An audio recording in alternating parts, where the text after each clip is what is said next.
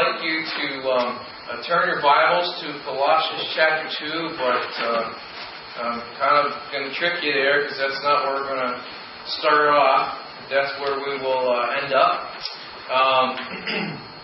We have been studying the church here and the mission of the church in particular. We've looked at the pictures of the church that are in the New Testament, and now we're looking at the mission of the church. And we looked last week at the first part of the phase of the mission of the church, which is evangelization. The second part is establishment, and the third is entrusting to other leaders. And so that needs to be in our minds here as we study the mission of the church. But we looked last week at that first part, evangelization. And we saw that in Colossians chapter 4, that Paul asked for the church at Colossae to participate in the global expansion of the mission of God, the global expansion of the gospel. And he asked that they pray for him, that he pray for two things. Pray for an open door, and secondly, to pray that he be able to have a clear presentation of the mystery of the gospel of Jesus Christ. And so we asked him to participate in global mission. But then he brings it back home, and he wants them to participate at the local level. He wants them to participate in their ordinary lives with gospel intentionality. And so Paul brings out to them that they are to participate in mission locally through deed and word. And so he says in verse 5 of Colossians 4, walk in wisdom toward them that are without, toward the unbelieving world, redeeming or buying back the time. So walk in wisdom. That word walk means to live wisely toward them that are without. Okay, so there's supposed to be a life, a Christian life, that is like the soil, fertile soil for the gospel seed to be planted and grow in other lives. But then he just doesn't leave it there, because he goes to their speech. And he tells them to have wise speech. He says in verse 6, let your speech out of this life, the life of Christ, let your speech be always with grace, seasoned with salt, that you may know how ye ought to answer every man. So what Paul is saying here is, as your life is opportunities here to speak of Christ, do it in these ways. He says, first of all, have wise speech that is gracious. It's gracious. It's not harsh, it's gracious. Have wise speech that is flavor enhanced. The Word of God is throughout it. It is saturating it. It is salt and light. And also he says to have wise speech that is tailored. Notice he says that you may know how you ought to answer each or every man. We'll all have different opportunities, different people. And so I gave a little framework last week here of what that could be in your lives. And I shared with you that everybody has a gospel story, a good news story. It's either a false gospel or it's the true gospel. And everybody has a creation, fall, redemption, and new creation part of their life. They have an idea of what made them who they are, creation. They have an idea of what is getting in their way of who they want to be, the fall. And they have an idea of what will redeem them, what will be their Savior, what will rescue them and restore everything, the new creation, to what it needs to be, redemption.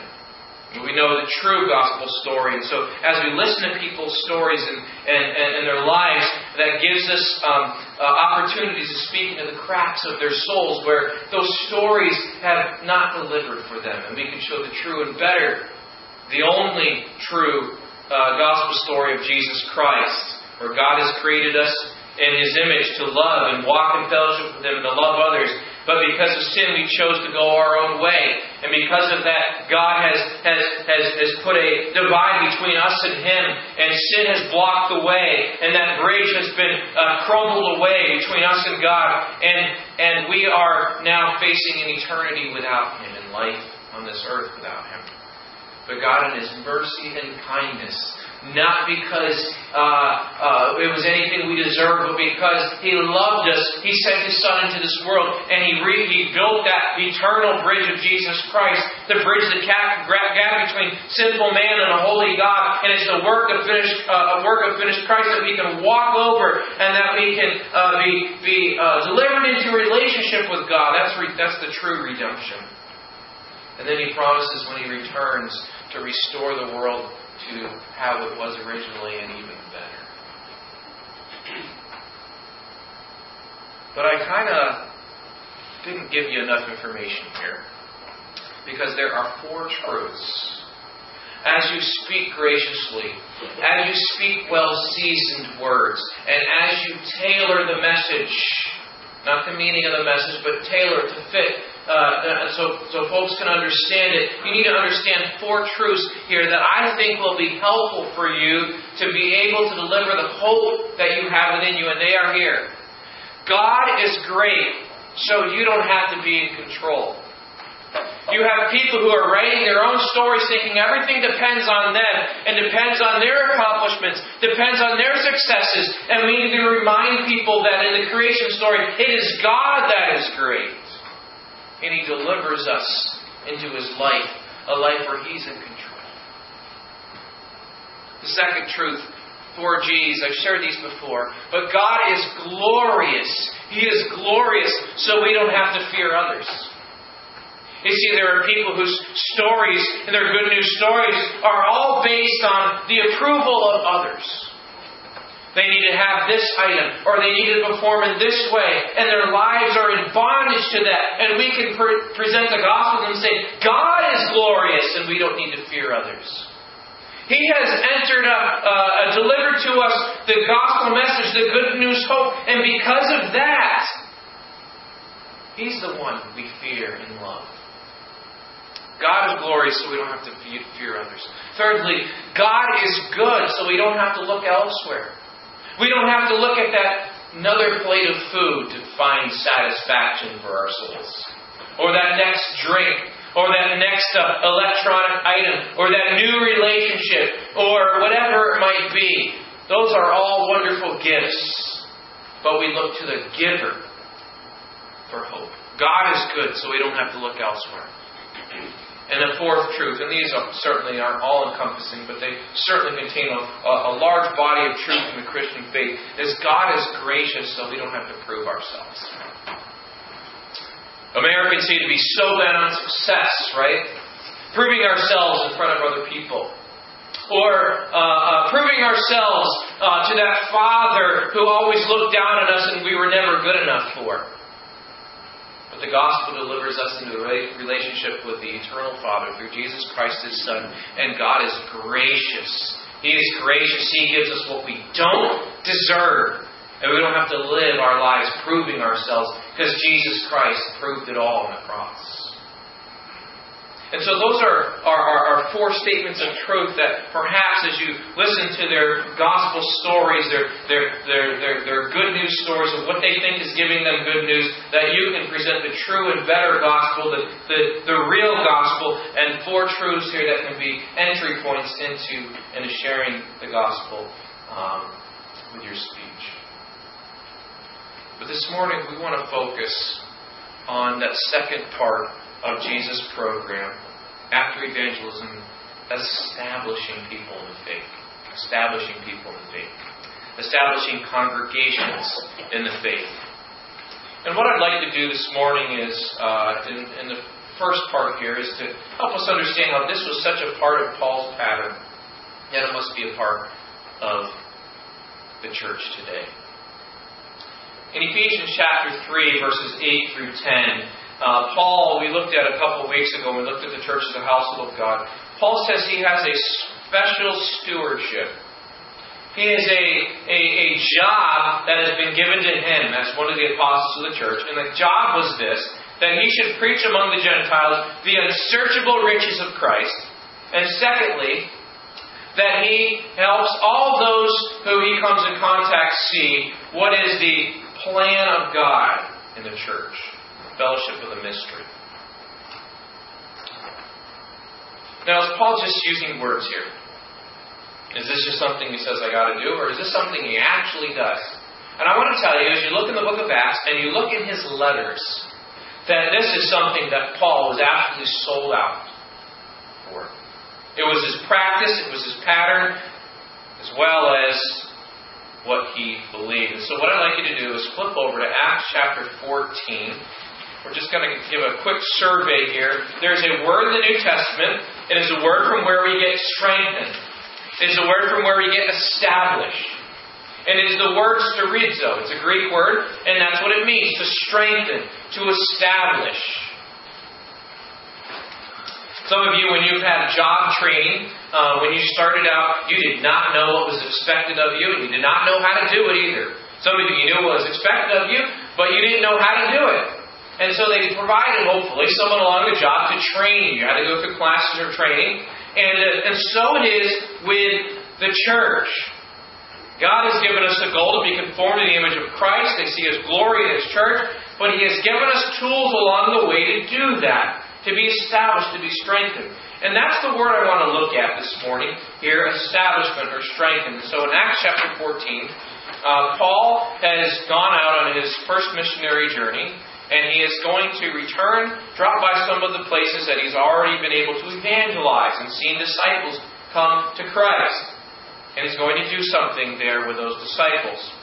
And Luke, very intently, for the purpose of having us understand this principle, includes what he did in Acts chapter 14, verses 21 through 23. Verse 21 says, they returned again to Lystra and to Iconium and Antioch. And notice that next word, confirming the souls of the disciples. That word confirming is the word for strengthening, establishing the souls of the disciples, and exhorting them to continue in the faith. Okay? So, strengthening was that second part here of the mission of the church, to establish, to build up, to strengthen. If you go with me to the next chapter, chapter 15, verse 36 through 16, verse 5, Paul has been at his home church in Antioch, and he's told everybody what has gone on in his mission. And then he says to Barnabas, let's go and visit these people again and see how they're doing. In verse 36, see how they do. He's going to assess. Now here they have a little disagreement. Paul does not want to take John Mark. Barnabas says, yes, we should. And God uses that to split them apart and expand His mission even further. Barnabas goes to Cyprus.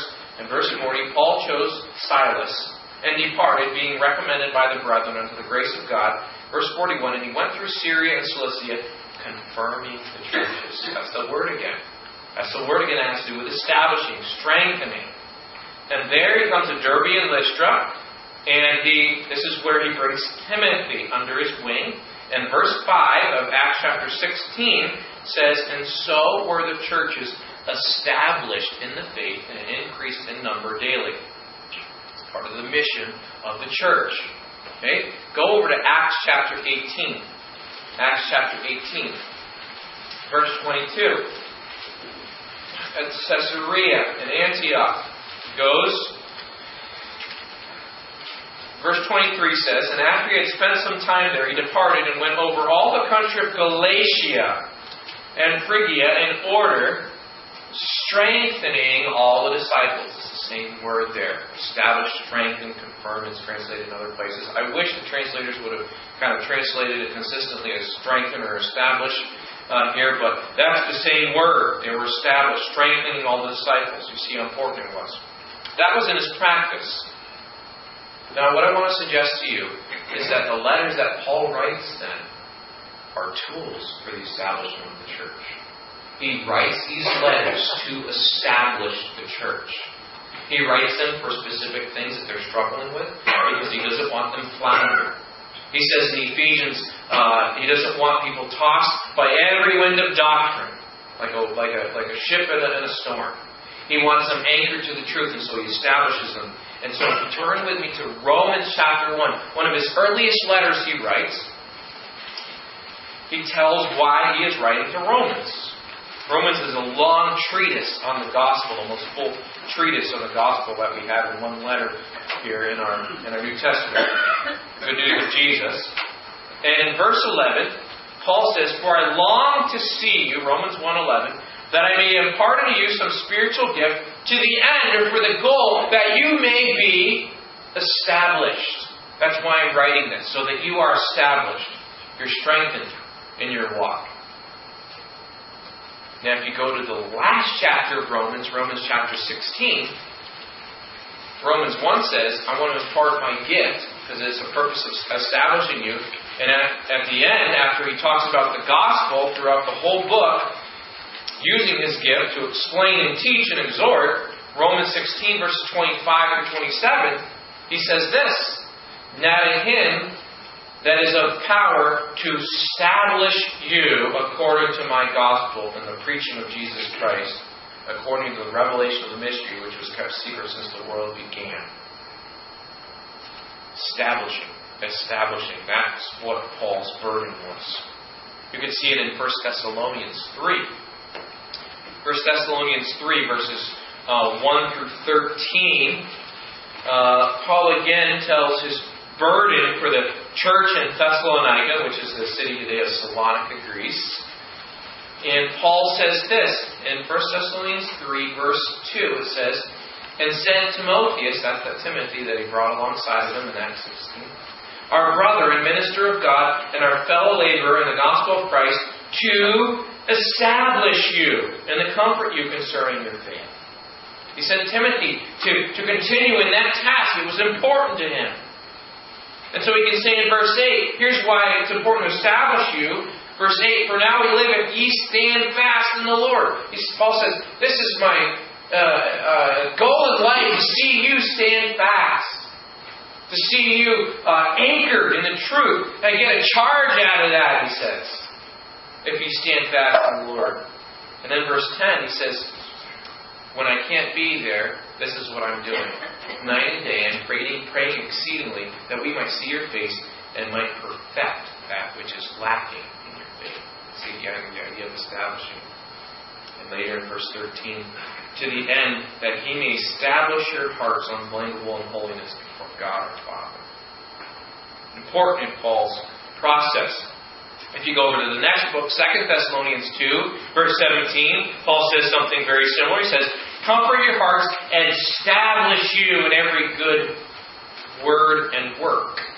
There again is words and life.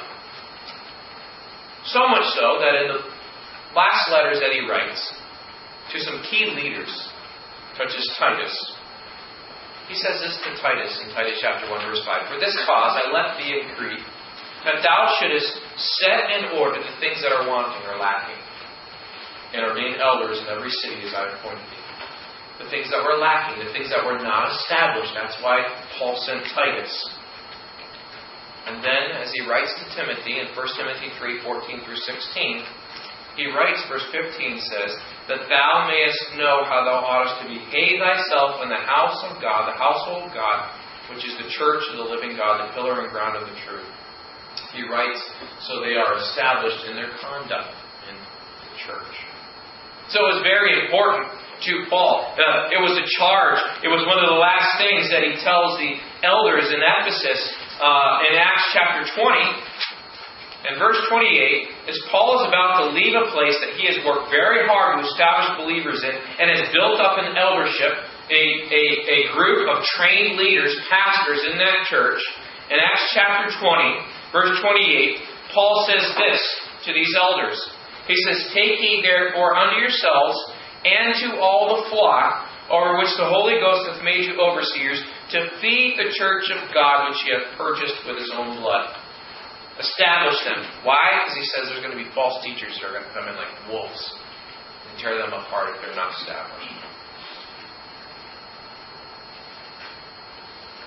And so back to our foundational text here.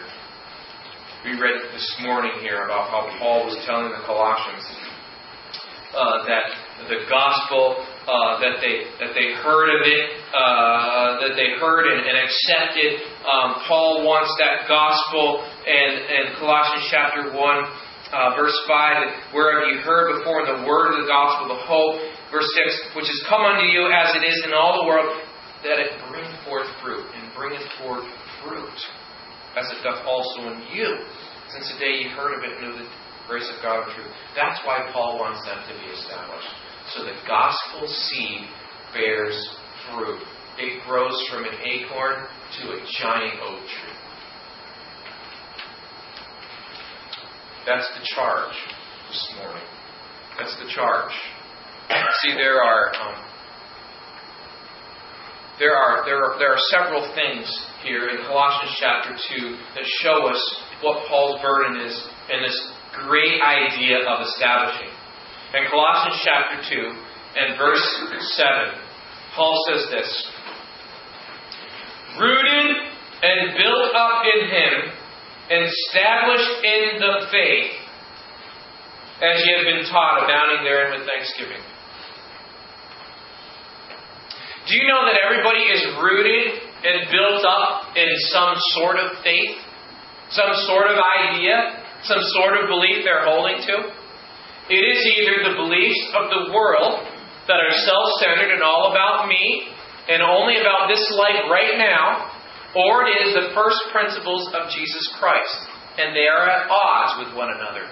You are either rooted and grounded in the lie of the world that it's all about me and all about this life just right now in these years I'm here, or you are rooted and grounded in the first principles of Jesus Christ.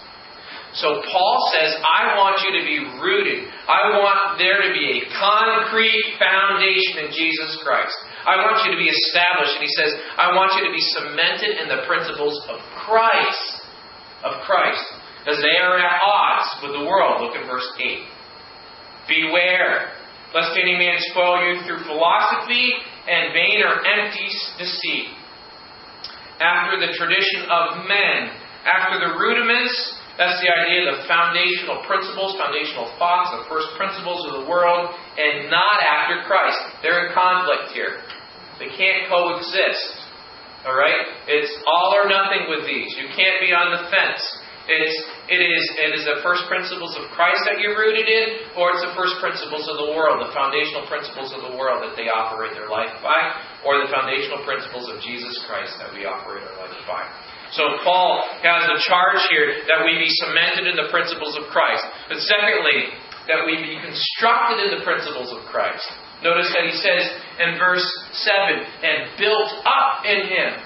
So not just to lay a foundation, just to have a foundation, but that foundation has a purpose. That there's a structure that's built up in your life. Structure built up in Christ. Okay? And not to lay dormant. Okay, I got a foundation, so have you ever in Jamaica when we had our missions trip, there was unfinished construction everywhere, and you could tell that it had been several years since that construction was begun and had ended, and it hadn't been finished, and so there was concrete stuff everywhere, maybe a foundation had been laid. And that was it. Or maybe you drive by another place and they have, one or two walls up.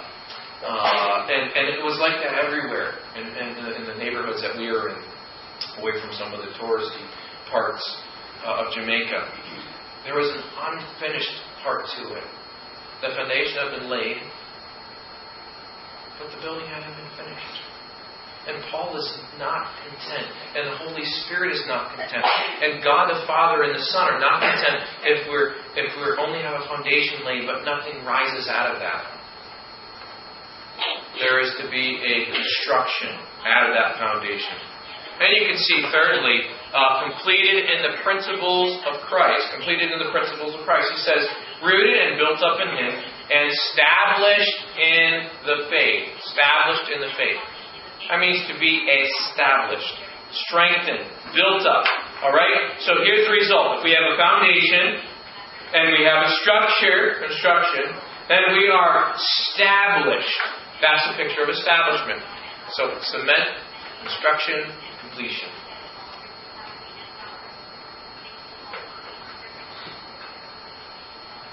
Completed in the principles of Christ. There's a goal here that we are working towards. Now here's the issue. We have a challenge before us. We have a challenge.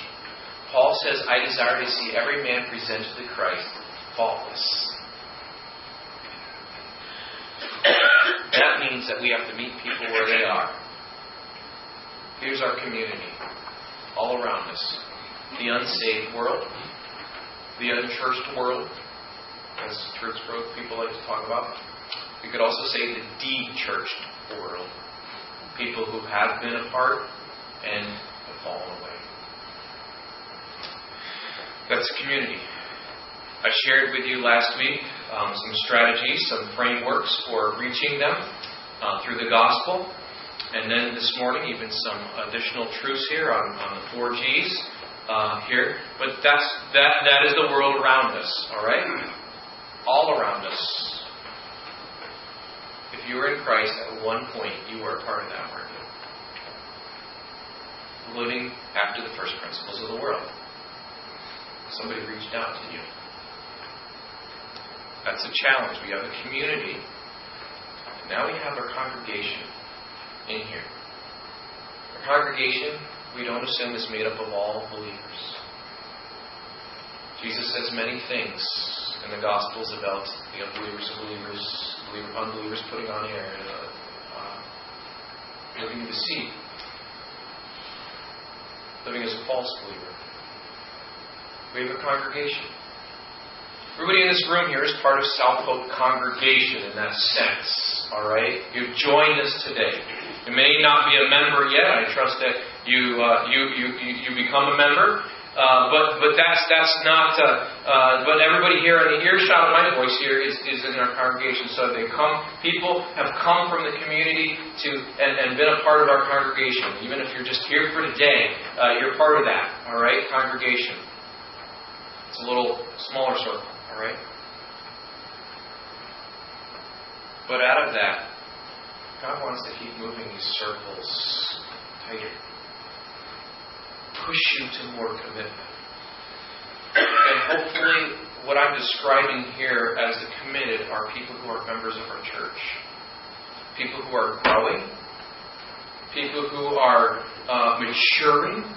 People who are not all on the same level spiritually, but our compasses are set in the same direction. And we've made that commitment to join and partner together with the Lord Jesus Christ in this specific locale, South Hope Community Church. And thank you for our members committed. And I trust that if you are a member, you understand that it means that you are committed. It's not like a club. You show up on Thursdays to go bowling with, or the gun club on Friday, or the Elks, or whatever. Those are wonderful places. But I want to understand that it's more than that, right? Then, out of this, in this idea of establishment, God wants you to be more than just committed. He wants you to be lay ministers. He's saying, Pastor, that God wants us all to be pastors. No. But He wants us to be ministry-minded people, looking for opportunities of ministry. For some of you, that ministry means your chainsaw. As you lay a life of good works and have opportunities to share through your chainsaw. Some of you, that might mean through a variety of other ways. I don't have any of those gifts. And I'm jealous of you that have those gifts and work with your hands and have mechanical minds and all those things. God can give you those gifts. I have other gifts, but not those. But God wants to produce in us a crop of nurturers. That's what I'm trying to say. Nurturers. People who are serious about seeing our congregation established in the faith. So that now it doesn't have to be suggested, hey, you should check on so-and-so from the top. Or, hey, how's so-and-so doing? Have you checked in with them? But you do that of your initiative. That's what I'm talking about. Core people, dependable people. So our lives of good works and our lives of speaking the truth in love flow out of our own initiative. Not always have to be prodded or feeling like you have to do it because so-and-so actually do it, right? That's the idea of core people. And we have a small group of core people in this church, but we want those circles to get bigger, don't we? You notice that middle one is the smallest one. But we want that to increase. Because those are the people who are established in the faith. Alright? They see it They get it. They understand what God wants to do through the church, and they want to be a part of that, and they've laid out their lives to that. And does that mean they've arrived? No. But it means that they are committed to it, and they are pushing toward that. And God is using them in very simple ways. And that's why Paul prays in Ephesians 3:14-21 that we be able to comprehend His plan. That we be strengthened with power in the inner man. And that Christ would dwell in our hearts through faith. And then out of that, God would do exceeding abundant things more than we could even imagine. And that is the challenge to us. That's the challenge. What is the course? What is the course for establishing? I'm not going to tell you because we're out of time. But I'm going to continue this series here on establishing. But I want you to understand that God desires to do something in you and through you. And when I say you, I don't mean just you individually. I mean us all. Southfield Community Church. That's beyond what we can even imagine or think, according to Ephesians 3:21. Let's pray. Our Lord Jesus, we have a great task before us.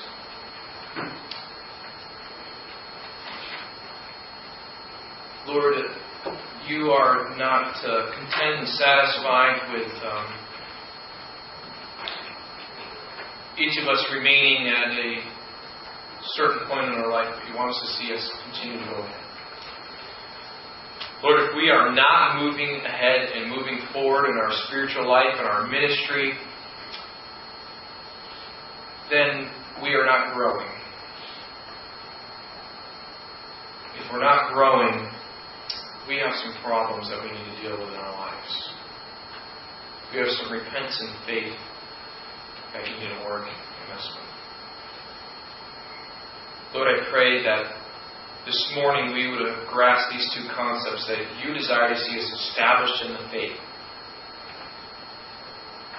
And that we would see the challenge before us as we move through people who have the gospel and with people whose lives have been changed by the gospel in our conduct, in our thinking, in our renewing minds, to connect with the dying, lost world around us, to live the hope of Jesus Christ. That's our challenge here. For those of us who just been mere observers for too long, Lord, I pray that you would stir within us a teachable spirit, a passion to accomplish what you wish to do through us. May we not be content. Lord, if we're just mere observers, church should be a miserable thing for us. But you made us to be reproducers spiritually, to share with others what we've been taught, what we're learning, what you've done in our lives, not in a boastful way, but in strategic opportunities. Give us eyes to see those opportunities that you promise to bring our way frequently. Form us into your church. In Jesus' name we pray.